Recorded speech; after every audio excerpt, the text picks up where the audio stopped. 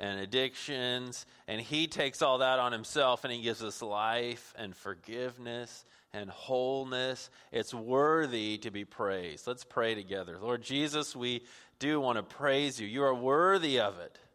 You took all our sin to that cross. You took death to that cross, and you defeated it there.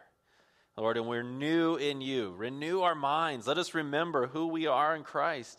Let us remember where we're going to be with you forever.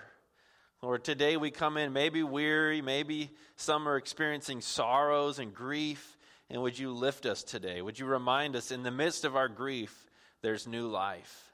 In the midst of our sorrow, that there's also joy, and that you hold that together in us. We praise you that you did on the cross what we could never do for ourselves.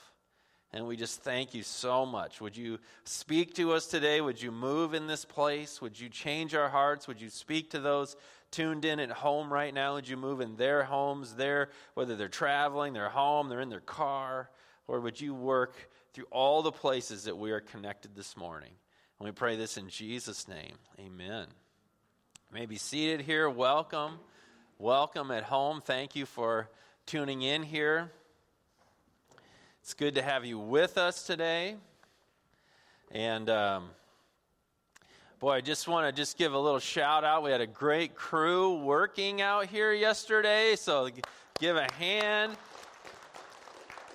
If you haven't walked this side of the building, you need to. We concentrated over there mostly, and parking bumpers are painted and weeded, and barks moved in, and you can see, if you came this way, you could see our 4 picnic tables are up. We're beginning to shape out our patio area that we're going to have this summer. So I just appreciate all who served. I appreciate our deacons. They made that day happen yesterday. They planned it. They led it. They ran it. We've got some great leaders here. So I just appreciate our deacons that made that all happen. I was just a worker yesterday. It was beautiful because we have leaders who are leading. So I appreciate our team doing that. And it's all gearing up for next Sunday. We launch our summertime to reconnect. As we've discovered during the pandemic, we need each other. And it's a little bit hard to reconnect. It's a little bit hard to come. Every week we've had a person or two say, this is my first week back. And some are like, well, I forgot how much I needed to be here. I forgot what it sounds like to be in the room. I forgot how my faith is encouraged. And so we want to continue to make that happen. So next Sunday, 9:30 worship service. This group, you'll just be early if you forget. The 10:30 group, you're going to be way late. So get that dialed in. 9:30 next Sunday, we're going to have one. I'm really looking forward to putting us all back together again next week. And then when the service is over, we've got the patio area. They'll be ready to reconnect, to talk, to be together. When the service is over, too, we'll have more time even just to stay and pray. God may move in your heart. And some people are going to the patio, and you're going to say, I got more business to do with God. And you're going to stay right here in this room, and we'll have capacity to do all of those things. So that's all kicking off next week. Also just want to say a note, we've had a serving opportunity going for the last 3 months, a grab and go breakfast. And it's been a partnership with the Bridge Church. It was a three-month pilot project. And they said, hey, this is good. So we're going to keep going. So the next Saturday grab and go breakfast is this coming Saturday the 29th. Talk to Lynette, wave at Lynette if you want to be a part of it, or you can find it on our website, northwest-church.com/serve. And basically, it's a community meal. It's free to anyone in the community. And it's just saying, hey, we love you. We're here. And so it's going to keep going. And Lynette said we do need a few more folks to flow in this summer. There's going to be vacations. Some of the ones who've been doing it are be gone on some Saturdays. So we need some new folks to come in and learn and work together. So we'd love to get a few more people in on the grab and go breakfast. Let's jump into the Word today. We are in 1 Corinthians. We've been doing a study here this spring. 1 Corinthians will be second half of chapter 2 today. Getting going if you want to take out a Bible and get there. There's Bibles in front of you. There's digital Bibles. And so today we're going to have this idea of riddles. Riddles. How many of you like riddles? You kind of like to try to figure them out and solve them in puzzles. I got some riddles for you this morning. How about what has to be broken before you can use it? And if you know the answer, just give it to me. An egg. That's right. Woo. An egg. Okay. I'm tall when I'm young, and I'm short when I'm old. What am I? A candle. That's it. Well, we got some sharp people. You've clearly been to the same website I've been to. What is full of holes but still holds water? A sponge. There we go. Good. What question can you never answer yes to? Did you read my notes, boy? Are you asleep yet? Right? If you're asleep, you can't answer. What is always in front of you but can't be seen? You can see your nose if you go cross-eyed. But they always told me they might get stuck. I don't know if that was just your teachers warning you. Always in front of you, it can't be seen. Anyone? The future. That's it. The future. What can you break even if you never pick it up or touch it? That's it. A promise. I heard over here, a promise. Ooh, that one's kind of deep, huh? What goes up but never comes down? Your age. Your age. Thanks for that reminder, huh? If anybody at the workday are reminded, I haven't shoveled bark in a while. Okay. What gets wet while drying? A towel. These are too easy. A towel gets wet while drying. What can you keep after giving to someone?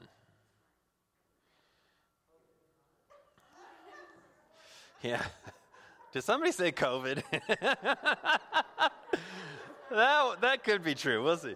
Your word is what you can keep after giving it to someone. Okay, those are just fun. But the riddles, right? Riddles are ideas where there's a hidden meaning. The answer's there, but it's not obvious.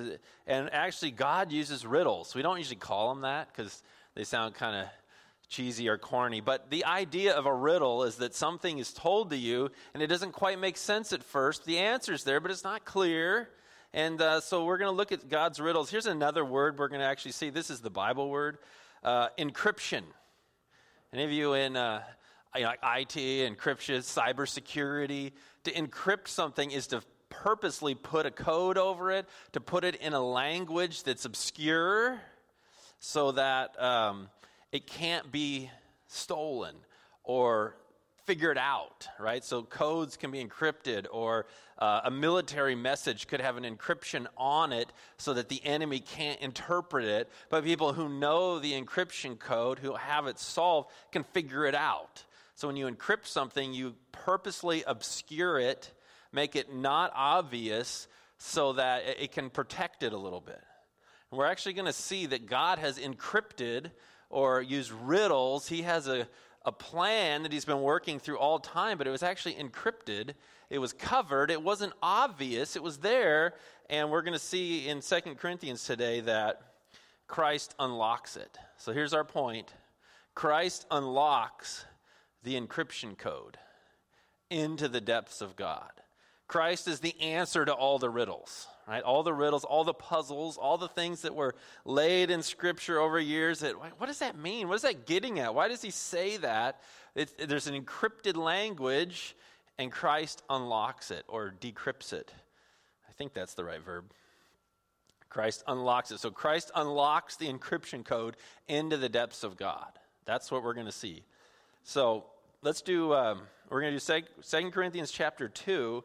And I want to just read the whole chapter for context.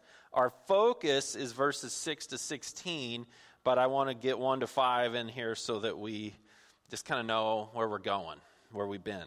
So 2 Corinthians chapter 2, verse 1. Let's just read this chapter. I'll read the chapter together. I want us to hear God's word today. And when I came to you, brothers, did not come proclaiming to you the testimony of God with lofty speech or wisdom. For I decided to know nothing among you except Jesus Christ and him crucified. And I was with you in weakness and in fear and in much trembling. And my speech and my message were not in plausible words of wisdom, but in demonstration of the Spirit and of power, so that your faith might not rest in the wisdom of men, but in the power of God. Yet among the mature we do impart wisdom, although it is not a wisdom of this age, or the rulers of this age, who are doomed to pass away. But we impart a secret and hidden wisdom of God, which God decreed before the ages for our glory. None of the rulers of this age understood this, for if they had, they would not have crucified the Lord of glory. But as it is written, what no eye has seen, nor ear heard, nor the heart of man imagined, what God has prepared for those who love him. These things God has revealed to us through the Spirit. For the Spirit searches everything, even the depths of God. For who knows a person's thought except the spirit of that person which is in him? So also no one comprehends the thoughts of God except the Spirit of God. Now we have received not the spirit of the world, but the Spirit who is from God, that we might understand the things freely given us by God. And we impart this in words not taught by human wisdom, but taught by the Spirit, interpreting spiritual truths to those who are spiritual. The natural person does not accept the things of the Spirit of God, for they are folly to him, and he is not able to understand them because they are spiritually discerned. The spiritual person judges all things, but is himself to be judged by no one. For who has understood the mind of the Lord so as to instruct him? But we have the mind of Christ. So that's our chapter, and one of our core values here is making the Bible clear, and so we want to dig into this and understand it, and I love reading the whole thing because God's Word in itself has power, so just us hearing it aloud is powerful. So the context I gave us was chapter 2, verses 1 to 5. That's what we looked at last week, and as Paul's been going on this whole thing about comparing what he's been teaching against the wisdom of the Greek culture around him that highly valued, right, philosophy, wisdom, right? You've heard of some of those ones. Plato and Socrates, they valued this wisdom, and it was always about thinking. And Paul said he came in here with a simple message, right? I just came with the cross and him crucified, right? I didn't do any of this fancy speech. I didn't get into any of the rhetorical styles of the day. I just had this plain speech. I just talked about Jesus Christ and him crucified, and that was the message. And he said it was God's power working. So he was contrasting that to the complicated, technical, philosophical wisdom of the day. And he said, I just came in with this message of Jesus Christ and him crucified. But then if you look at verse 6, where we start today, he says, but I don't want you to think that this is weak stuff. I don't want you to think that this isn't deep. I don't want you to think that it's not wise. Right? It's not the world's wisdom. And it's a simple message of the cross, but it is deep. And it is wisdom that blows away any worldly wisdom. You see that? It says, yet among the mature, among those who are complete, that's what mature, complete, perfected, among those who come to Christ, there is wisdom. So he doesn't want you to think that the gospel is just kind of simple, weak. Well, it's just a silly little story of Jesus Christ, him crucified. And the world has all this complicated structure, and I'm just telling you this simple thing. It is simple, but it's deeply profound. It is a wisdom, but he says it's not like the wisdom of this age. It's not like the wisdom that they had in their time with pantheon of gods and trying to figure out what humanity is about. He says it's not about that. It's not about the rulers of our age. That's all doomed to pass away. All right, and the wisdom of our age is really the wisdom of everything is in you. The individual is God. The individual desires are God. That's the wisdom of our age. And that kind of thing is going to pass away. There's one God, and he's made you, and he's created you. But here's what he's saying. Don't go thinking the gospel message is silly or simple or soft, and the real wisdom is academic or philosophical. He's saying, no, hold on now. It is wise. Let's look at verse 7. He says, we impart a secret and hidden wisdom of God. It's just not plain on the surface. These ideas of secret and hidden, the Bible uses the word secret or the word mystery, and they're kind of interchangeable. We use mystery like, oh no, we can't solve that. We can't figure it out. When we usually the word mystery, there's a TV show and they're trying to figure out who did the crime or who did this weird thing, and no one has the clues. But the Bible really means more of something that's purposely made secret. So it can be known if it's told to you, if you're given the information, but it's not plain on the surface. So he's saying we impart a secret and hidden is where I get the word encrypted. That's where we get our word encryption today, is that word hidden. So it means that God actually put it in code, that God had a plan. No, when did he start his plan? Did he start his plan when Jesus was born? No. Before the ages began. God had it all thought out. He had a plan all worked out. Before ages, before time, before this era began, God had a plan, but he encrypted it. He codified it. He covered it, and it only was slowly revealed over time to the point now where Christ unlocks it. So let me show some to you. Okay, we're going to do a little Bible jumping, but I want you to see this, that God's plan through time was purposefully hidden or encrypted or put in riddles. That's why I did that at the beginning. And it only came in pieces. And it's really easy for us, if you're a follower of Christ, you're like, well, I know all these answers. You know all the answers because you have Christ. But if we looked at these one puzzle piece at a time, you go, yeah, I don't know what that means. So let me show you one. I'll show you 4 of them, actually. I'm going to show you 4 encrypted codes of God. There's a lot more, so go all the way to Genesis chapter 3, verse 14. The story of Genesis is God creating, puts Adam and Eve there in this beautiful garden. He says, I got one rule for you. Don't eat from the tree of the knowledge of good and evil. And they ate from it, if you know the story. So when we get to chapter 3, it's God coming down, and everybody's pointing fingers. She made me do it. The serpent made me do it. God, you made that lady. You put her here. Everybody's pointing fingers. And God's going to go through a series of curses because of their sin. So if you go to 3:14, it says, the Lord God said to the serpent, because you have done this, cursed are you above all the livestock and above all the beasts of the field.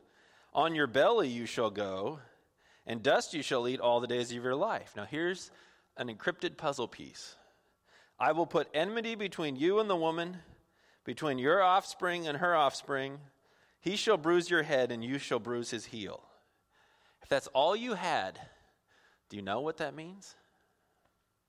If you didn't have, so don't run ahead. You just had that one puzzle piece, right? Okay, what do we know? Well, some kind of enmity, battle, strife, conflict between human offspring, right? The offspring of the woman and the offspring of the serpent. And then there's some bonking going on, right? One gets a bruised head, one gets a bruised heel. Which one of those is probably worse? Probably the bruised head, right? That's all you know. If you know the Bible, you're already running. But I know that, stop. When Moses wrote that down, do you think they knew what was going on? I don't think so. It's encrypted. It's in code. Like, what is this? It's a riddle. Who is this? What's this talking about? What does this mean? You don't have all the pieces. If you just had that one puzzle piece, you're like, I don't know what that means. Something's coming, but I don't know what it is. I'm just going to show you a few. That's one. Genesis 12. You go ahead to Genesis 12. Flip a couple pages. There's another puzzle piece. This is moving forward in time, and God comes to this guy named Abram. Now the Lord said to Abram, go from your country and your kindred and your father's house to the land I will show you. And I will make of you a great nation, and I will bless you and make your name great so that you will be a blessing. Here's a puzzle piece. I will bless those who bless you, and him who dishonors you I will curse. And in you all the families of the earth shall be blessed.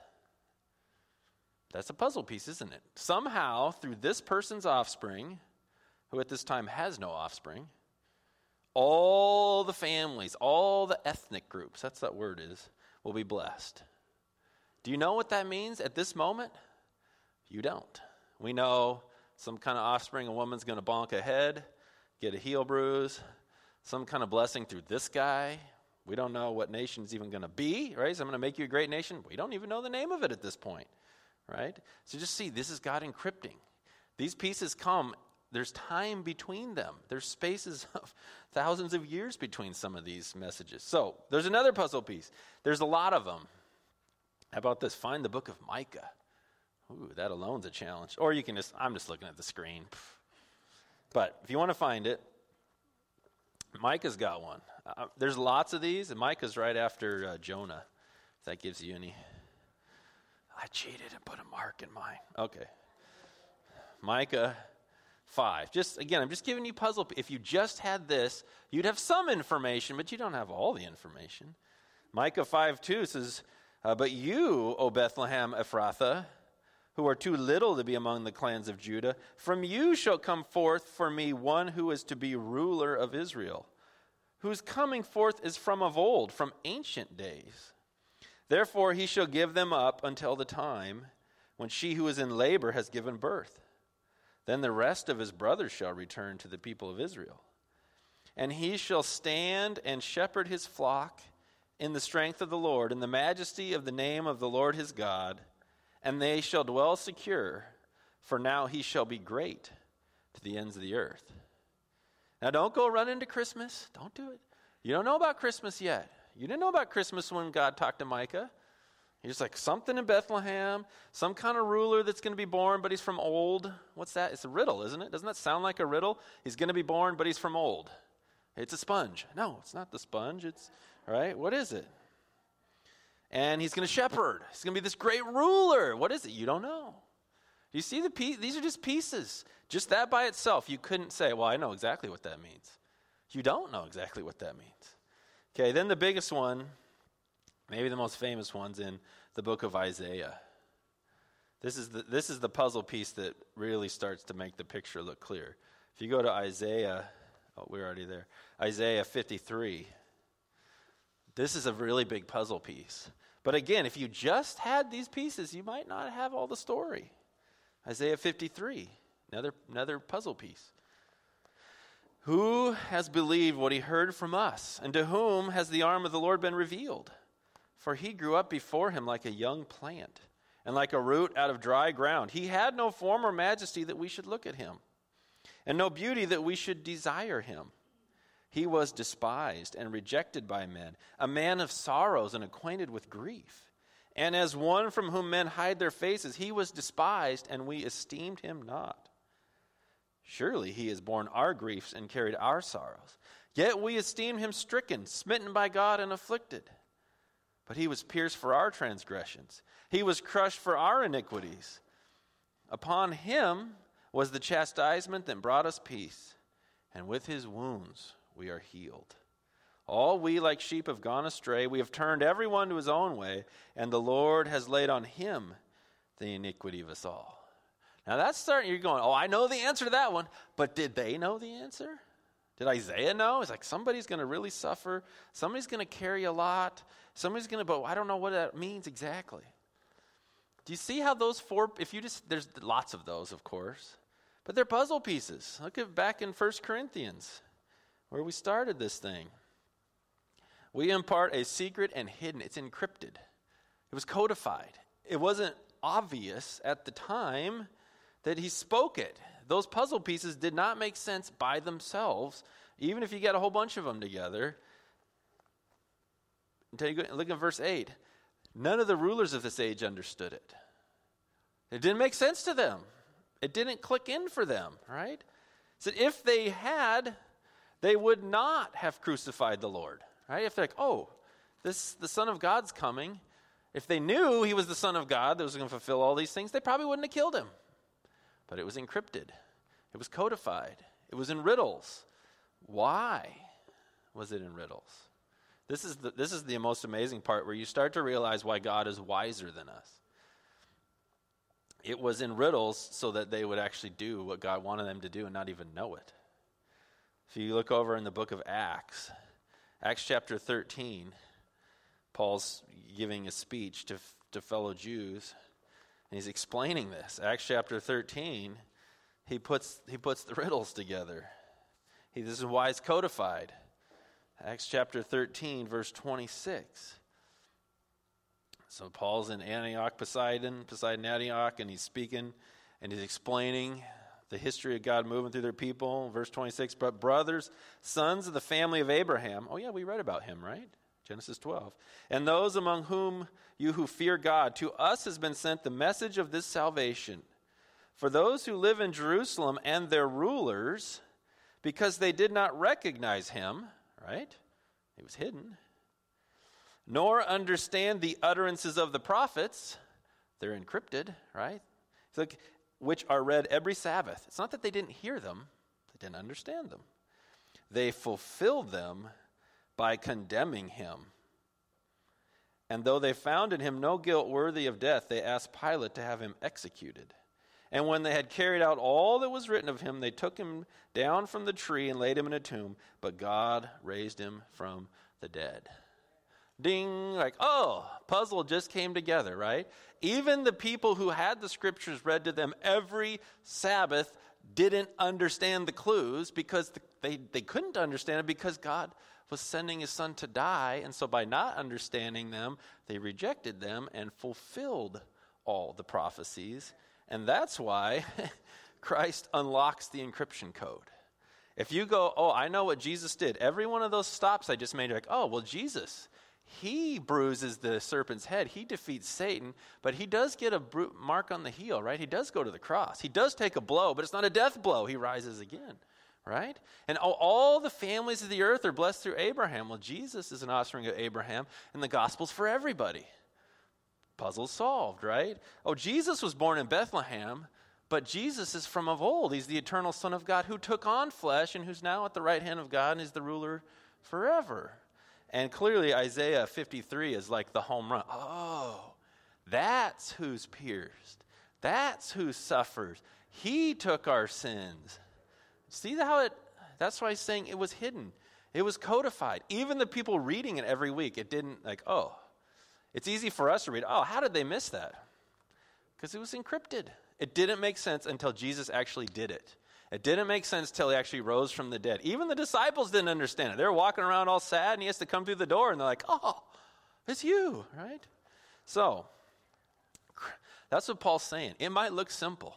This little Christ story might look simple, and yet God started it before the ages began. He codified it through prophecies, through his work, and then all of a sudden he comes with the fullness of time, and boom, and then just explodes. And now when you read the Bible, do you ever read the Old Testament like, oh, I never saw that. It's unbelievable.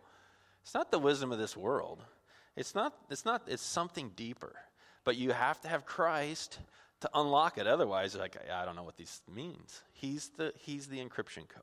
So then I said there, he's the encryption code into the depths of God. Into the depths of God. Let me get back in. So I'm going to show you 3 of them that are in this passage. There's more, but there's 3 in this passage that talk about when you're in Christ and you enter in and you're saved, you're in him, what does it bring you to? The first depths of God is glory. Brings you to glory. I don't know if you saw it there in verse 7. Did you see that? We impart a secret and hidden, God's encrypted plan, which God decreed before the ages for our glory. What? Not his glory. It certainly is for his glory, but this one says for our glory. Glory means weight. Weight, not in the sense of Ryan ate too many cheeseburgers weight, in the sense of importance. When someone's weighty, they matter. You respect them. There's honor, there's prestige. They demand recognition, right? So if somebody has glory, that means they're important. They're upheld. And so it says God decreed this for our glory. Oh my goodness. To come to Christ brings us into glory. Look at this one in Romans 8:28. Oh my goodness. Some of you know this passage, but I think we sometimes miss the best part. Romans 8:28. And we know that for those who love God, all things work together for good, for those who are called according to his purpose. And we usually quote that when we're going through a really cruddy time. Like, okay, it's going to be good. But you got to keep reading. For those whom he foreknew, remember we said he planned this before the ages. Those he foreknew, he also predestined to be conformed to the image of his Son, to look like him, in order that he might be the firstborn among many brothers. And those whom he predestined, he also called. And those whom he called, he also justified. He made you right, made you righteous. And those whom he justified, he also glorified. Whoa. That means he put weight and honor on you. On the believers are glorified. You have honor. You have importance. You're going to be with him forever. You matter in the kingdom of God. He has a plan for you. That's amazing, right? So it's not just that, okay, trust Christ and go to heaven. No, you're glorified in Christ to be with him forever, to be conformed, to be firstborn among the brothers, to be one of Christ's brothers, so to speak. That's amazing. That's bringing you into a deep place. God's glory. It's almost weird to say it out loud. Like, really, me? I shouldn't have glory. You're right. But in Christ, he gives it to you. That was his plan all along. So that's the first one. Second one, the second depth of God that Christ brings you into, is an overwhelming future blessing. An overwhelming future blessing. Keep taking my finger out of 1 Corinthians. Okay. You see it in verse 9? But as it is written, what no eye has seen, nor ear heard, nor heart of man imagined, what God has prepared for those who love him. We don't even know how good it's going to be. You don't even know how amazing the future is going to be. You can't see it. You can't imagine it. I mean, I guess that just undoes that whole I Can Only Imagine song. No, you can't. You can't imagine. No, it's still a great song. I was just kidding. But right, it's beyond your imagination. My favorite verse for this is in Ephesians. Ephesians chapter 2. He says the same thing. Ephesians chapter 2, verse 4. Ephesians 2, verse 4. It says, but God, being rich in mercy because of the great love with which he loved us, not just little baby love, great love, even when we were dead in our trespasses, made us alive together with Christ. By grace you have been saved, and raised us up with him, and seated us with him in the heavenly places. Well, where's Jesus seated? At the right hand of the Father. You just sort of imagine this like bench that goes on forever. You're just seated right there with him. Right? So that in the coming ages, he might show the immeasurable riches of his grace and kindness toward us in Christ Jesus. You don't even know how good it's going to be. It's immeasurable. For eternity, he's going to show you grace and kindness, and he has riches that just don't stop. Right? That's what he's saying. When you come into Christ, we can't even imagine how good it'll be. It's immeasurable. It's eternal. It's overwhelming. You're seated with Christ, and you're going to be in his blessing. That's pretty deep. So that's two of them.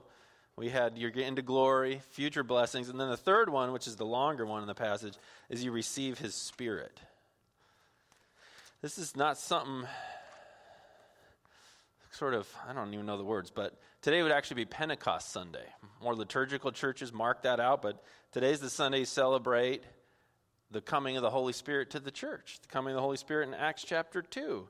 It was celebrated 50 days after the Passover was this Pentecost or the Feast of Weeks, and that's when the Holy Spirit comes. So it's fitting today, after Easter, the Holy Spirit comes, because that's what he says the third one you receive is the Spirit. Did you see it in there? 1 Corinthians 2, verse 10. These things God has revealed to us through the Spirit. That's how we know. That's how the encryption code works, as the Spirit applies Christ to your heart. For the Spirit searches everything, even the depths of God. Wow. Then he gives a human analogy, right? Verse 11. For who knows a person's thoughts except the spirit of that person which is in him, right? No one knows what you're thinking right now. No one knows, right? It's going on in your mind. Some of you are right here with me. Some of you are like, I think chicken today. We're going to do chicken, right? But I don't know. You're nodding your head, but I don't know what's going on in there, right? No one knows those thoughts.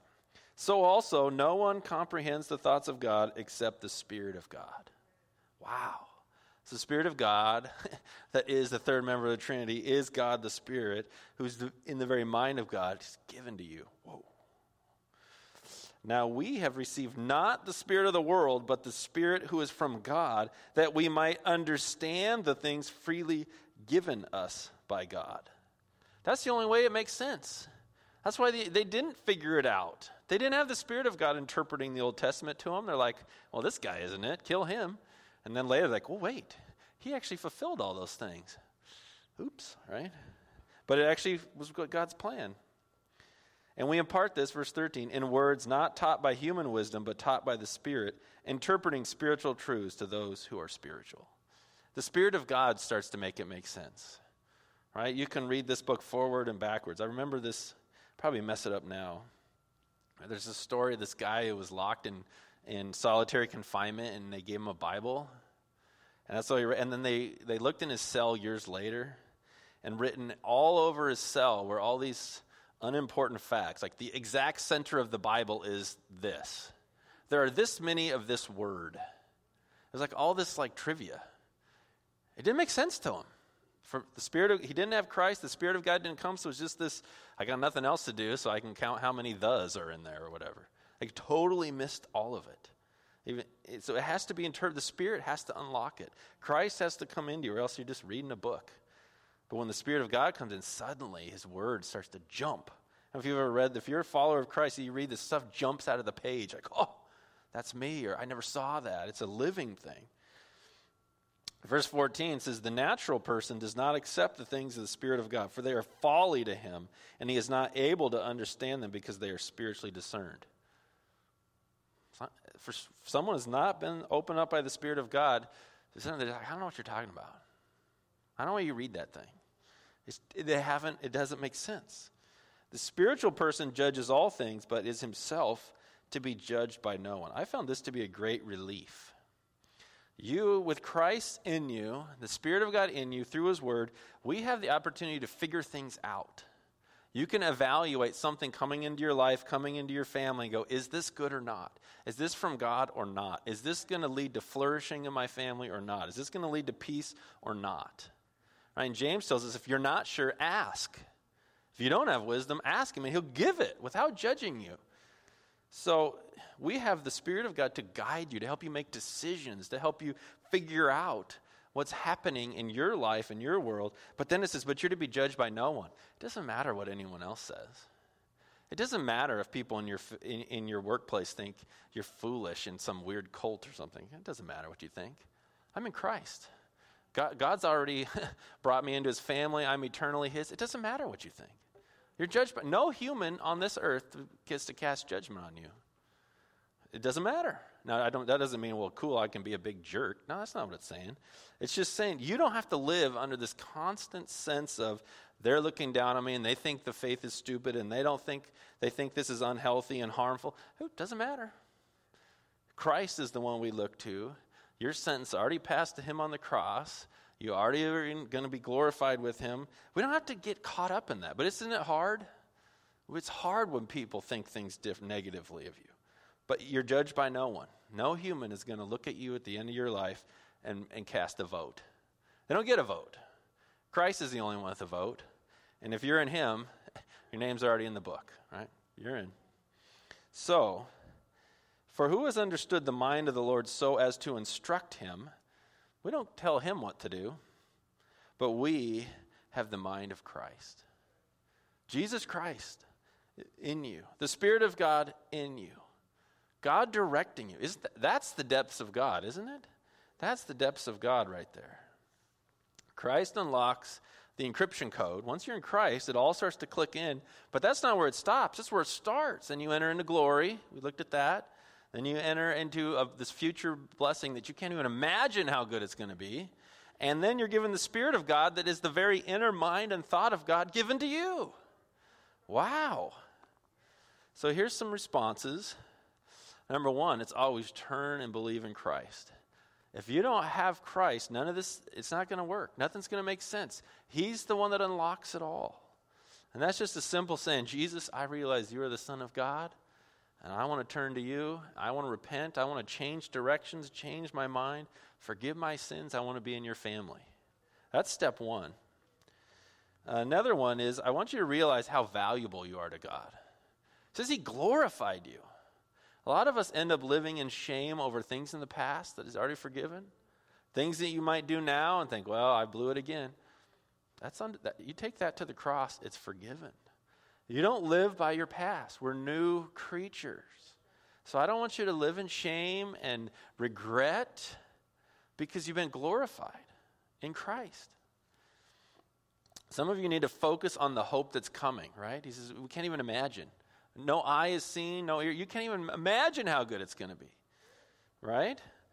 Right now, some of you can imagine how bad it is, right? You don't even have to imagine. Just look at my news feed. This is terrible. This is terrible. This is broke. Now the economy. And you're just like, oh, let's just lift our eyes up to the future. Focus on the hope coming.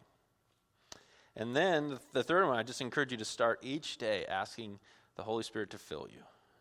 Fill me with you today. Help me to know, help me to make the right judgments. What's wise, what's unwise, what's righteous, what's unrighteous, what's healthy, what's unhealthy. Right? And help him to ignore the judgments of anybody else. Their judgment doesn't count. Now, that doesn't mean like if you go and, before the cop, you're like, I don't care about your judgment, how fast I was driving. No, no. We're not talking about breaking laws here. We're talking about someone's opinion of you, okay? Yeah, there's no condemnation, but they still write you a big fat ticket. So don't do that. But the point is to have them help you just ignore the feedback. Ignore what they think of you. That doesn't matter in the end. I want to be filled with what the Spirit thinks of me. I want His wisdom. I don't tell Him what to do, right? We don't get to tell Christ how it works, but we have His mind to guide us. And so ask and lean on it and constantly do it. Let's pray now. Lord Jesus, thank you that you unlock all this. Right? We can't figure it out on our own. We couldn't figure it out until your Spirit awakened us and Christ even began to make sense. And then we turn to you and you fill us and you direct us. I just pray that you would lift any here who are just feeling low and burdened to realize that you plan. Welcome. You can be seated here. Welcome at home. Thank you for tuning in. And just big thank you. We had a great crew of people out here working. I don't know if you've walked through this part of the property, but the flower beds look great. The curb bumpers got painted, so you'll know what you tripped over. There'll be no mystery there. But no, they just look so clean and sharp. And we're creating, if you come over here, you see the picnic tables. By next week, we'll have a full-blown patio area. It'll be the patio. We got some fencing that we're going to put in, and so please don't swerve through here at night and run over our picnic tables. We like them. But the whole point of all this work was to get us ready for next Sunday. Just to note, if you come right now, you will be late. So you got to adjust, 9:30, unless you just want lemonade and cookies, and you just stick with your 10:30 time. But we want people together. I'm looking forward to putting our services together, and then to just have time to connect and fellowship after. And then the other piece is, since there won't be a service coming right after the first one, we'll actually have time to stay and process. So some may go out and visit, but you may have some more things God's doing in your heart, and we can just stay right here and pray, and those two things can happen. So that's what's happening. Just a big appreciation again for all the work. Thank you to our deacons that led yesterday. It was really cool to just be a worker. I didn't have to be in charge. I just worked. They just put me to work. So it was great job to our leadership team to make that happen. And then one more thing we're letting you know, we have this ministry we started called the Grab and Go Breakfast. It was a 3-month trial ministry that we did with the Bridge Church, and it went well. We're going to keep going. So it's the last Saturday of the month. It's a breakfast that we offer free to the neighbors, just to say we're here. Love to connect with you. And Lynette said we have some people vacationing, so we need some more people who want to jump in on Saturday. You can talk to Lynette. You can connect her via our website too. And they want to come in and help cook or help be outside and serve and wave at cars and just do the interface. So that's coming up. Our next one's Saturday the 29th. It's the last Saturday of the month. We're going to go through the summer. So if you haven't jumped in on it but you want to, we'd love to have you be here. northwestjazzchurch.com/service, or talk to Lynette if you're here in the room. We'd love to get some more folks in on that event. Well, let's get ready today for the Word. We're in the book of 1 Corinthians. We'll be in chapter 2. You want to get that open and rolling. 1 Corinthians chapter 2. And some of you were in the first service, so you can't give any of these answers. All right, so what we're starting with, are riddles. Riddles. How many of you like riddles? You just like to solve word puzzles. I've got some riddles up here. So if you know it, you can say it out. Okay, what has to be broken before you can use it? An egg. That's it. Egg. You have to break it. Wasn't on my list, but you're right. A glow stick. There's two things. Okay. I'm tall when I'm young, and I'm short when I'm old. What am I? A candle. There we go. We had some kids in the first service that knew all of these, so this group's taking a little longer. Okay, how about what is full of holes but still holds water? I think I heard it was a sponge. That's right. She's a teacher of kids. She's got to know all these things, right? Okay, a sponge. What question can you never answer yes to? That's it. I heard Emily. Are you asleep yet? If you're asleep, you can't answer, right? Are you asleep yet? Yeah. Are you dead? Only Steve would think of that part. What is always in front of you but can't be seen? The nose. You can see your nose. I heard it. Future. The future. Yeah, it's always there but can't be seen. What can you break even if you never pick it up or touch it? A promise. Yeah, I heard that one. A promise. Ooh, that one's kind of like, ooh, that gets you. Okay. What goes up but never comes down?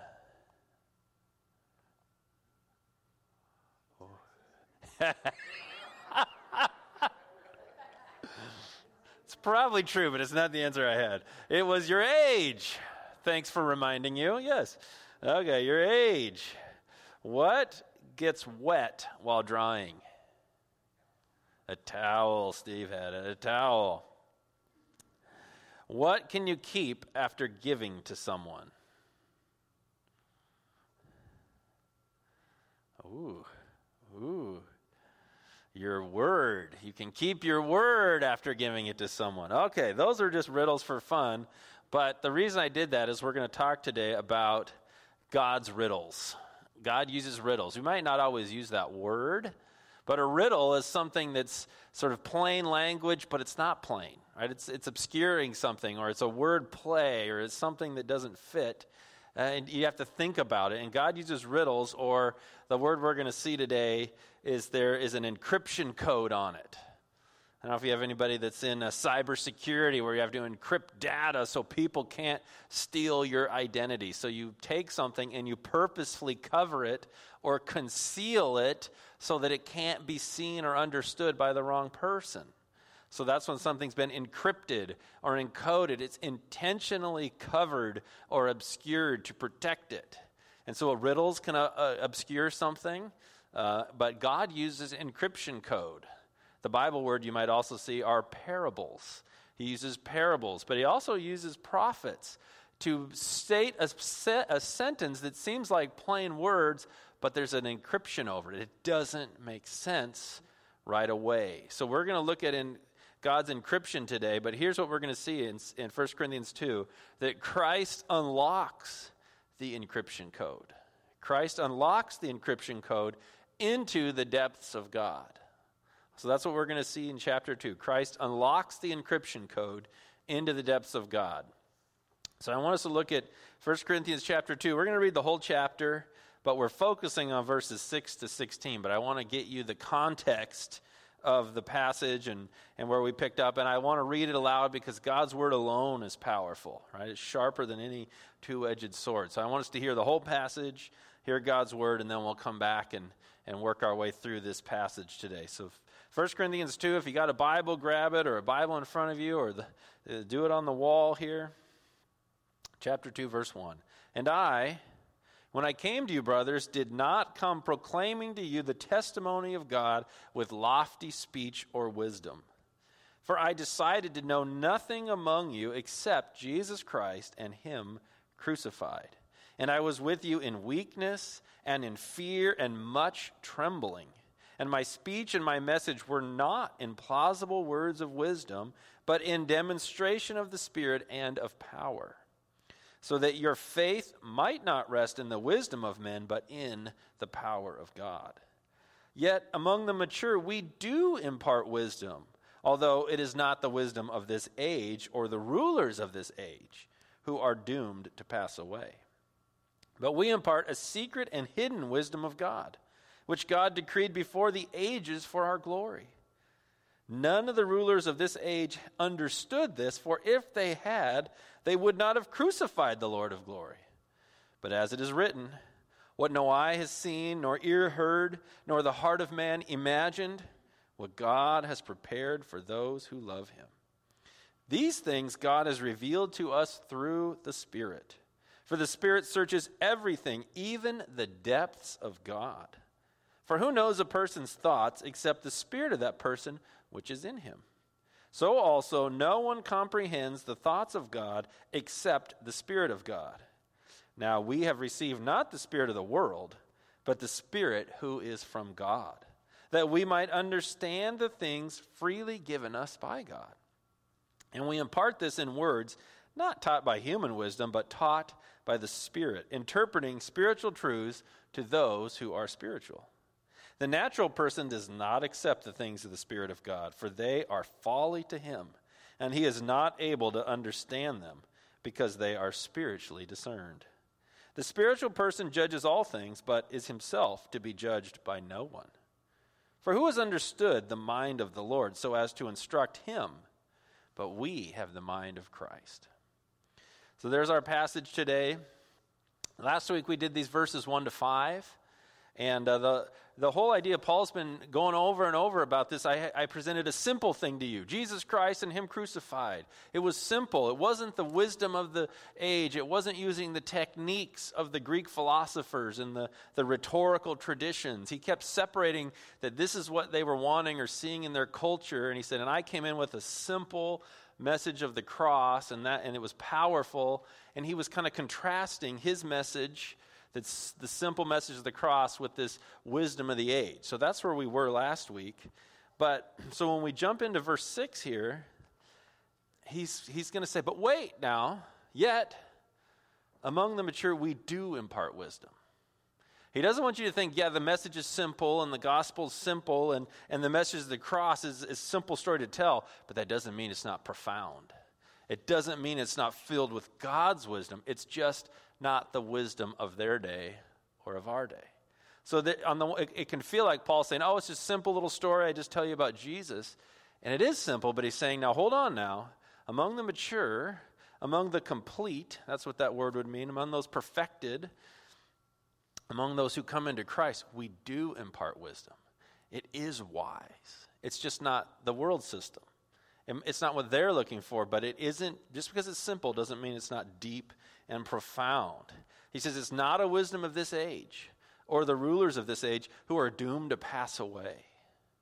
So that their world system had all the Greek philosophies you could read about, and the ones Aristotle and Plato and all those ones, and he says that system's passing away. The wisdom of our age is it's all about you and your feelings and what you want. Right? That's the God of our age. That system's going to pass away. Right? So the systems that you live in that proclaim to be wise and to tell you truth, they're not God's systems. They're going to pass away.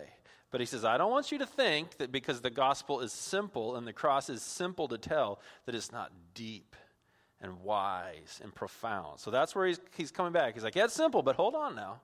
Hold on now. Among the mature, it's very wise. Look at verse 7.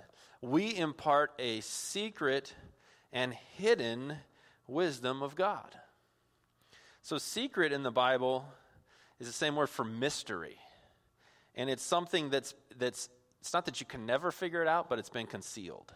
Someone has to tell you. Someone has to let you in on it. Right? It's not obvious to the eye. And then the word hidden, it's where we get our word encrypted. That's why I chose the riddles. Something that's intentionally obscured or covered. Something that is blocked so that you can't tell what it means.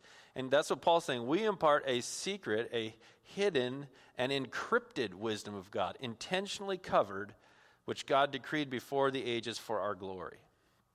So what I want to do is show you them.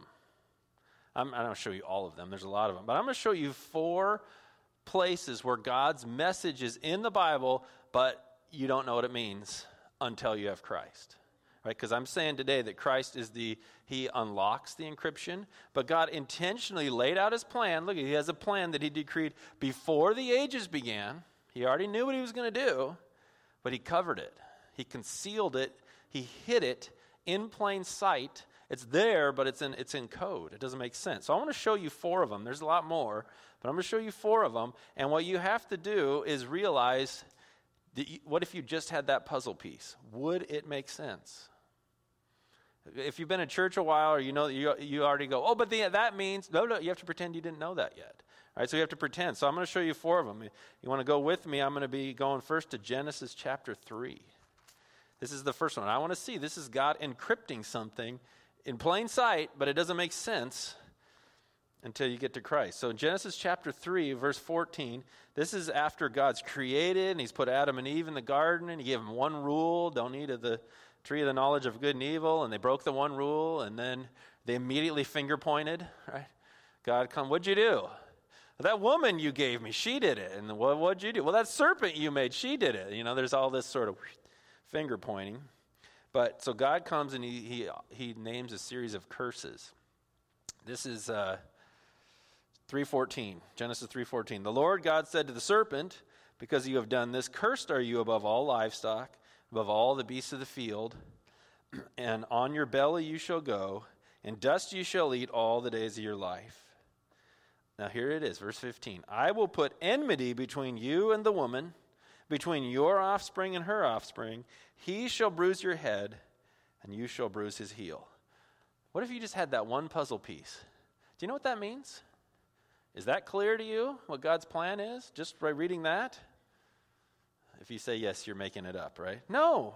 All you know is something's going to happen there's going to be some kind of conflict, enmity between the woman's kids and the offspring of this serpent, and then there's going to be some bonking. One gets bruised on the head, one gets bruised on the heel. One of those seems worse than the other, right? That's all you know. Some people, oh, well, that means, no, you didn't have that clue, right? What if that's all you had? You have this puzzle piece. I don't know what that means. It's encrypted. It's in code. God says this important thing. I don't know what it means. Right? So you go, okay, well, we'll just have that little puzzle piece. Let me give you another puzzle piece from Genesis chapter 12, verses 1 to 3. I'm just going to show you 4 of them. The Old Testament's filled with these. Genesis chapter 12, the story moves on. Verse 1, the Lord said to Abram, so God shows up, calls this guy Abram, go from your country and your kindred and your father's house to the land that I will show you. And I will make of you a great nation, and I will bless you and make your name great so that you will be a blessing. And I will bless those who bless you, and in him who dishonors you I will curse, and in you all the families of the earth shall be blessed. From that, do you know what God's whole plan is? No. You get a few more clues. It's going to be somehow related to this guy. He's going to be a great nation, even though at this point he has 0 kids. And some kind of plan's going to happen where all the ethnic groups get blessed. That's a piece of the puzzle. Do you know how it all works? Not in the moment. Abraham didn't even know. So we've got this one from Genesis 3. That's a puzzle piece. It's kind of in code. We've got this, somehow all the families are going to be blessed. That's a puzzle piece. That's in code. And I'll give you another one in the book of Micah. Could see who can find. I put a marker in because I didn't think I could find that very quickly. Again, you can't run ahead. If you just had this information just by itself, it's encrypted. It's not clear. It's obscured. Micah 5:2. Micah 5:2. It's right after Jonah. Micah 5:2. It says, but you, O Bethlehem Ephrathah, are too little to be among the clans of Judah. From you shall come forth for me one who is to be ruler in Israel, whose coming forth is from old, from ancient days. Therefore he shall give them up until the time when she who is in labor is given birth. Then the rest of his brothers shall return to the people of Israel. And he shall stand and shepherd his flock in the strength of the Lord, and the majesty of the name of the Lord his God. And they shall dwell secure, for now he shall be great to the ends of the earth. Now, don't go run into Christmas. Oh, yeah, I know all about Christmas. They didn't have Christmas when Micah was given this. They didn't know. They're like, okay, something about Bethlehem. Somebody's going to be born in Bethlehem. Okay, something's there. Somebody, and this is really a riddle. He's going to be born, but he's from old, right? Doesn't that kind of sound like those riddles? He's coming, but he's from ancient times. But he's going to be this great ruler. He's going to shepherd people. Who is it? Who's it talking about? You didn't know. It's just another puzzle piece. Something's going to happen in Bethlehem, some kind of ruler who's from old. By itself, that doesn't make sense. Okay, one more in the book of Isaiah. Isaiah's one starts really filling the picture in. And if you've been in church a while and following, you're like, oh yeah, this one's obvious. It's not obvious if you don't know about Easter. Don't go run into Easter yet. Isaiah 53:1. Who has believed what he heard from us? And to whom has the arm of the Lord been revealed? For he grew up before him like a young plant and like a root out of dry ground. He had no form or majesty that we should look at him, and no beauty that we should desire him. He was despised and rejected by men, and a man of sorrows and acquainted with grief. And as one from whom men hide their faces, he was despised, and we esteemed him not. Like, boy, this guy, he's got it rough, right? Surely he has borne our griefs and carried our sorrows. Yet we esteemed him stricken, smitten by God, and afflicted. But he was pierced for our transgressions. He was crushed for our iniquities. Upon him was the chastisement that brought us peace, and with his wounds we are healed. All we like sheep have gone astray. We have turned everyone to his own way, and the Lord has laid on him the iniquity of us all. Like, oh yeah, that's obvious. It wasn't obvious when God was talking to Isaiah 700 BC. They didn't know what it was. They're like, okay, someone's going to come. Someone's really going to be hated. Someone's going to be punished for other people, right? You have puzzle. These are puzzle pieces. By them, even those 4 I gave you, you don't have a complete picture. So back to 1 Corinthians, we impart a secret and hidden wisdom, encrypted and encoded. All through the Old Testament, it's encrypted, it's encoded, it's there. But look at verse 8. Verse 8, none of the rulers of this age understood it. Even the people in Paul's day, they didn't get it either. Right? It was not clear. It was encrypted. It was hidden. For if they had, they would not have crucified the Lord of glory. If they read those and go, oh, well, this means this. We better not kill the Messiah. If they knew what it meant, they wouldn't have done it. But here's why God's so smart. He hid it on purpose so that they would fulfill it without knowing it. Wow, right? It's a simple story, but it's complex, right? You go to Acts chapter 13, you're going to see this. He says the same thing. If they knew what was going on, they wouldn't have done it. They wouldn't have got it. But God's so good, he hid it so that they fulfilled it, so that his plan was accomplished without people knowing it. So his plan was accomplished for people who thought they were stopping his plan.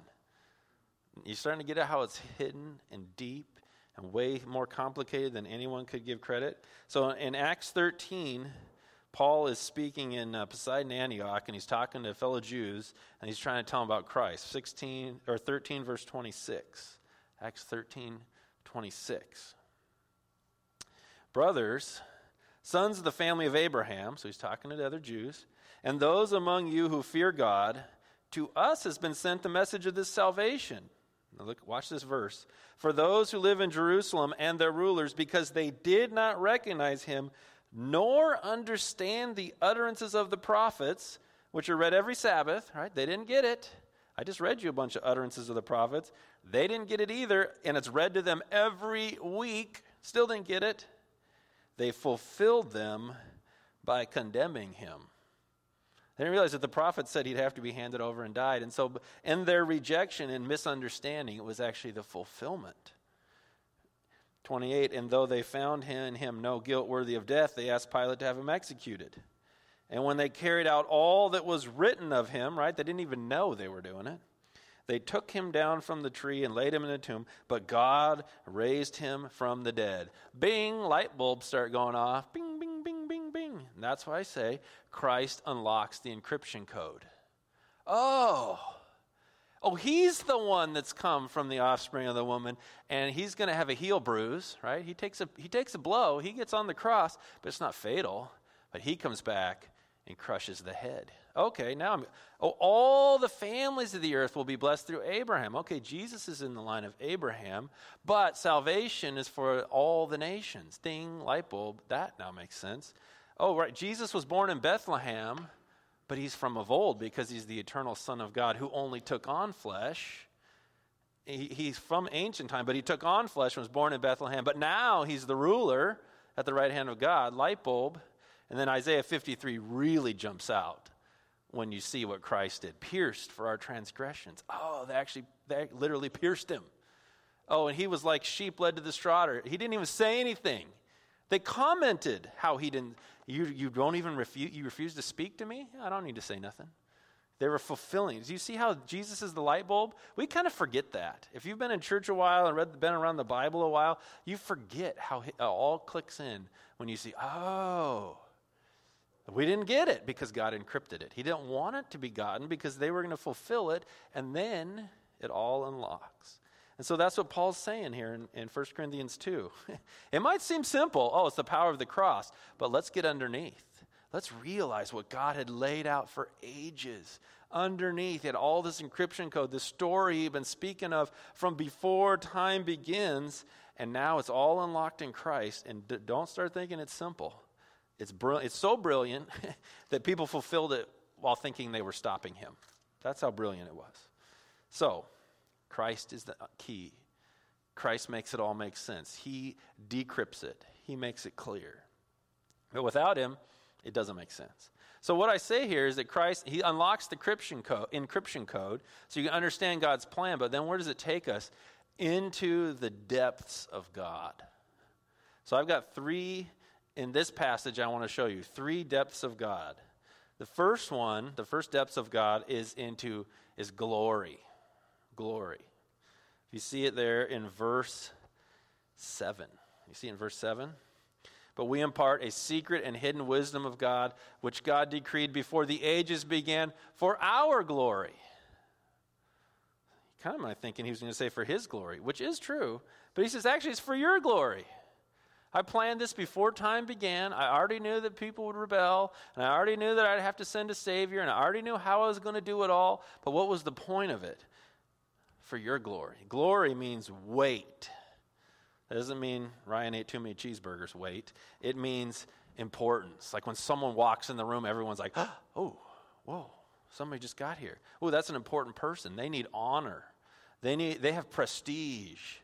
They have importance. They demand recognition. That's what glory means. If someone is glorious or glorified, that they are the most weighty or important person. And so here it says that we have been entered into Christ. God planned it for the glory of his humans that he just rescued. That you're going to be important. That you matter eternally. And we must, or he wouldn't have sent his son. If he didn't really think we were all that worth it, he'd have said, well, you shouldn't eat that thing. Sorry, you're out. Because I love my human family. I created them because I want them. I'm going to redeem them because I want them. I have an eternal kingdom that they're going to live in and reign with me in because you're important. Isn't that huge? Right? So he says the depth of God, when you come to Christ and it unlocks all this puzzle pieces, one of the depths you're brought into is actually into his glory, that you eternally matter. Look in Romans 8. Romans 8. Romans right next door to Corinthians. Romans 8. A lot of times we know Romans 8:28, but we don't read the rest of it. Romans 8:28. We usually read this one. We're going through a bad time. And we know that for those who love God, all things work together for good, for those who are called according to his purpose. Like, oh yeah, okay, this terrible thing's going to work out. But keep going. For those whom he foreknew, he also predestined to be conformed to the image of his Son. She's saying, I already knew you, and I want you to be conformed to the image of my Son, in order that he might be the firstborn among many brothers. I want you to be alongside him. And those whom he predestined, he also called. And those whom he called, he also justified, made you righteous and declared you free, guilt-free. In those whom he justified, he also glorified, made you eternally matter. You're weighty. You have eternal honor. That's amazing, right? So that's one. You're in the glory. The second one, the second depth of God that Christ unlocks for you is overwhelming future blessing. Overwhelming future blessing. You saw it in verse 9. 1 Corinthians 2, verse 9. Did you see it there? Paul does it as a quote. As it is written, what no eye has seen, nor ear heard, nor the heart of man imagined, what God has prepared for those who love him. This ruins the song, I Can Only Imagine, because here it says, you can't imagine. That's fine. The song's fine. I'm just kidding. But that's the whole, you can't even come up with what God's doing. You can't think, you can't put your mind there to understand what will the new heaven and earth be like. It's better than you can think of. You can't even imagine what God's prepared. He's already put it together. He told him that, in John 14. I'm going to prepare a place for you. It's so good. You can't even figure out how good it's going to be. That's the depth of God, is into this future that you can't even imagine. My favorite statement of that is in Ephesians chapter 2, when he talks about this future, the future blessings that we can't imagine. If you go to Ephesians chapter 2, verse 4, Ephesians 2, verse 4, talks about the future, this overwhelming future blessing. Ephesians 2:4. But God, being rich in mercy because of the great love with which he loved us, even when we were dead in our trespasses, made us alive together with Christ. By grace you have been saved. But it gets better. And he raised us up with him and seated us with him in the heavenly places in Christ Jesus. Where's Christ seated? The right hand of the Father.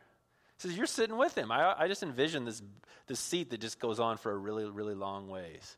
And you're next to him, and you're next to him, and you're next to him, and you're next to him, right? We're seated with Christ in the heavenly places. You're there. So that in the coming ages, he might show the immeasurable riches of his grace and kindness toward us in Christ Jesus. It's so huge you can't even measure it. You're going to be sitting with me. You're at the right. You're with Christ, and as time goes on in the new age, right, in the age to come, you don't even know how great it's going to be because you can't even measure how great it's going to be. Well, that's a pretty deep thing, right? That's a huge depth of God into an eternal future blessing that can't even be imagined or weighed or figure out, and it's just going to go on and on. All right, the third one, the third depth of God that Christ unlocks you into is you receive his Spirit. So that's back there. That's verses 10 to 16. 1 Corinthians 2. Got to get back on the page myself. 1 Corinthians 2, verses 10 to 16 are about the Holy Spirit. You receive his Spirit. Today actually is a Pentecost Sunday, where we celebrate the coming of the Holy Spirit to the church. Pentecost was 50 days. A celebration 50 days after Passover in the Jewish calendar. It's called also the Feast of Weeks, 7 weeks past the Passover. So they celebrated Passover, and then Jesus was crucified. They go to celebrate Pentecost, and the Holy Spirit comes. So it's fitting that we're on this spot today, talking about the depth of God that you receive through Christ. One of them is the Spirit. So look in verse 10. It says, these things God has revealed to us through the Spirit. For the Spirit searches everything, even the depths of God. For who knows a person's thoughts except the spirit of that person which is in him? Right? So no one comprehends the thoughts of God except the Spirit of God. Isn't that a great analogy?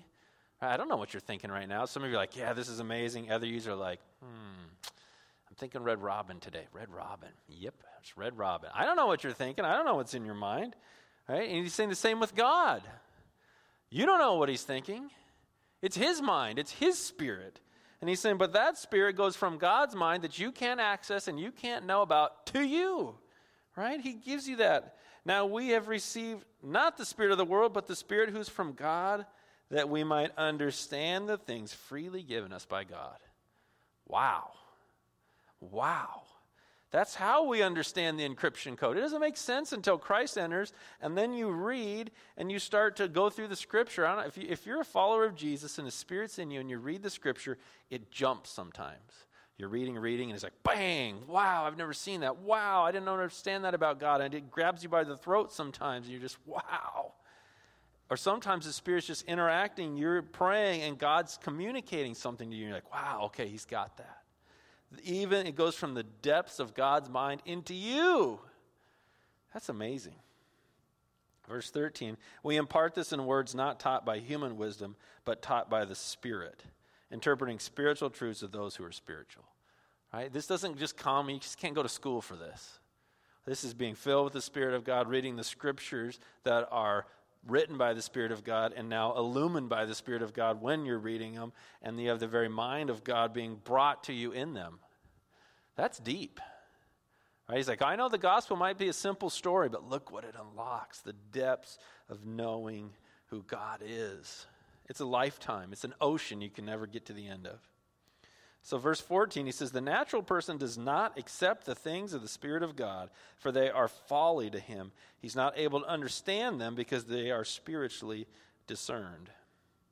I remember this illustration once I heard where this man was in solitary confinement with a Bible. And when they took him out, he'd written all over his cell trivia. The exact middle word in the Bible is whatever it was. I don't know the word. There are 852 times when this happened. If you divide this by, it was all this, no, he didn't get it. Missed the whole point. It was just this, like, I got nothing else to do, I'm locked in here. It's spiritually discerned. A natural person doesn't accept it. If you don't turn to Christ, which takes the Holy Spirit to even awaken you, Jesus says, no one comes to me unless the Father draws. So the Spirit awakens you, he draws you in, he convicts you of sin, you turn in faith, you receive the Holy Spirit, and then it can start to make sense. But if you don't have Christ, you're like, I don't know, all these stories and all these ites and all this. Why can't he eat lobster? Throw the thing out the window, right? But when Christ is in you, it starts to be deep and precious. So he's saying, if you don't have Christ, it doesn't make sense. Verse 15, the spiritual person judges all things, but is himself to be judged by no one. This is amazing. This is one of the depths and the gifts of the Spirit. If you have the Spirit of God in you, who comes from God himself, you have an ability to judge in your life what is good and what is bad. What is going to lead to flourishing and what is going to hurt you. What is going to lead to righteousness and what is going to lead to sin. Right? Not every scenario that you encounter in your life is written in the Bible. Right? The Bible, it's not in there. But the Spirit of God can help you in a scenario like, well, I don't have an exact verse that talks about this, so I need your wisdom. So the Spirit of God is in you, and so you can judge all things. Is this good? Is this bad? Is this right? Is this wrong? Is this healthy for my family? Is it not? Is this the direction I should go, or is it not? Isn't that a gift? James said, if you lack wisdom, ask. And God gives without throwing it back in your face, right? He gives without judgment. Yes, I want to help you. So when you're in Christ, one of the depths you have is that you can judge all things. You can make decisions. You can say, this is where I'm going, I'm not going, because the Spirit's guiding you. If you don't have the Spirit, you're shooting in the dark. But, I love this part, is himself to be judged by no one. This is a great gift. I don't know if some of you struggle with fear of man issues, pleasing other people. We think we know what they're thinking, and they're thinking this bad thing about me. When you have the Spirit of God in you and you're in Christ, it doesn't matter. You are to be judged by no one. There's not going to be, you stand before Christ one day, oh, and then my neighbor, and then my coworker, and they get to say something too. No, they're not there. They don't get a vote. They don't get to declare anything. They're not part of it. You stand before one person, Christ. If your name's in the book of life, you're in the door already, right? It doesn't matter what anyone else thinks. It doesn't matter what anyone else says. There's one person you're living for, and that's God.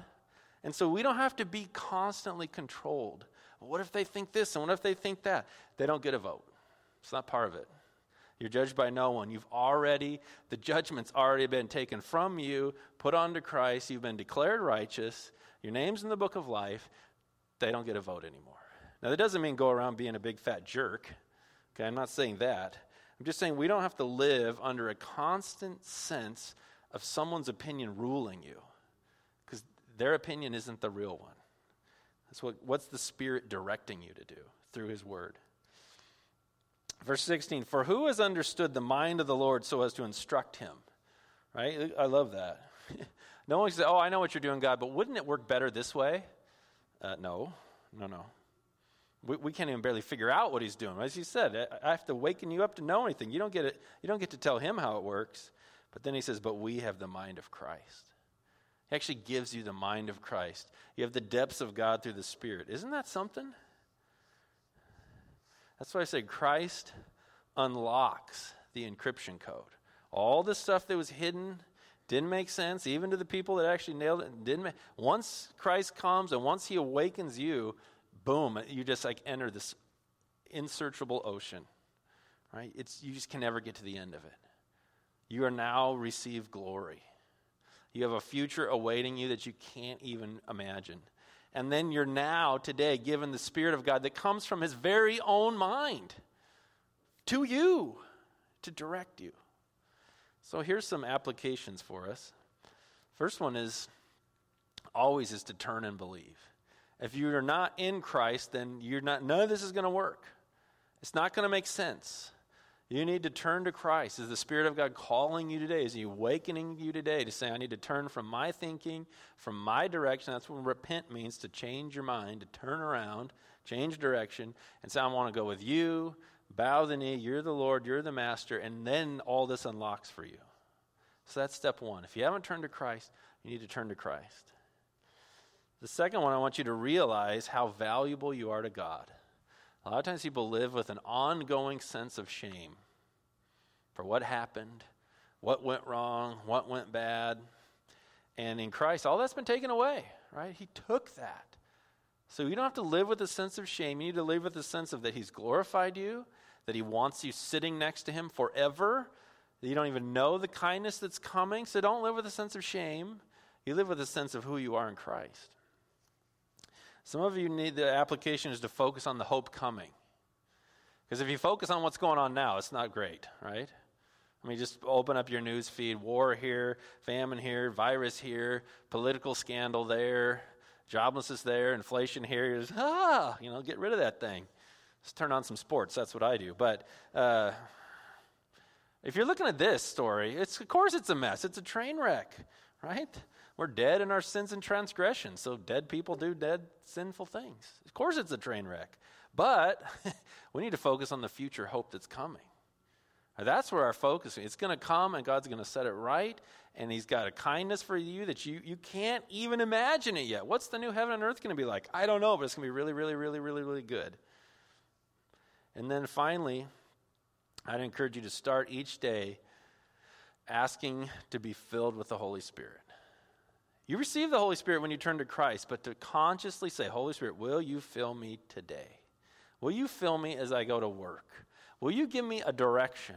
Will you turn me if I'm going the wrong direction? Will you help me make this decision to consciously? I actually have an alarm that goes off on my phone. I set it it doesn't wake me up, but the first thing I do when I pick up my phone, it reminds me to ask God to fill me with his Spirit today.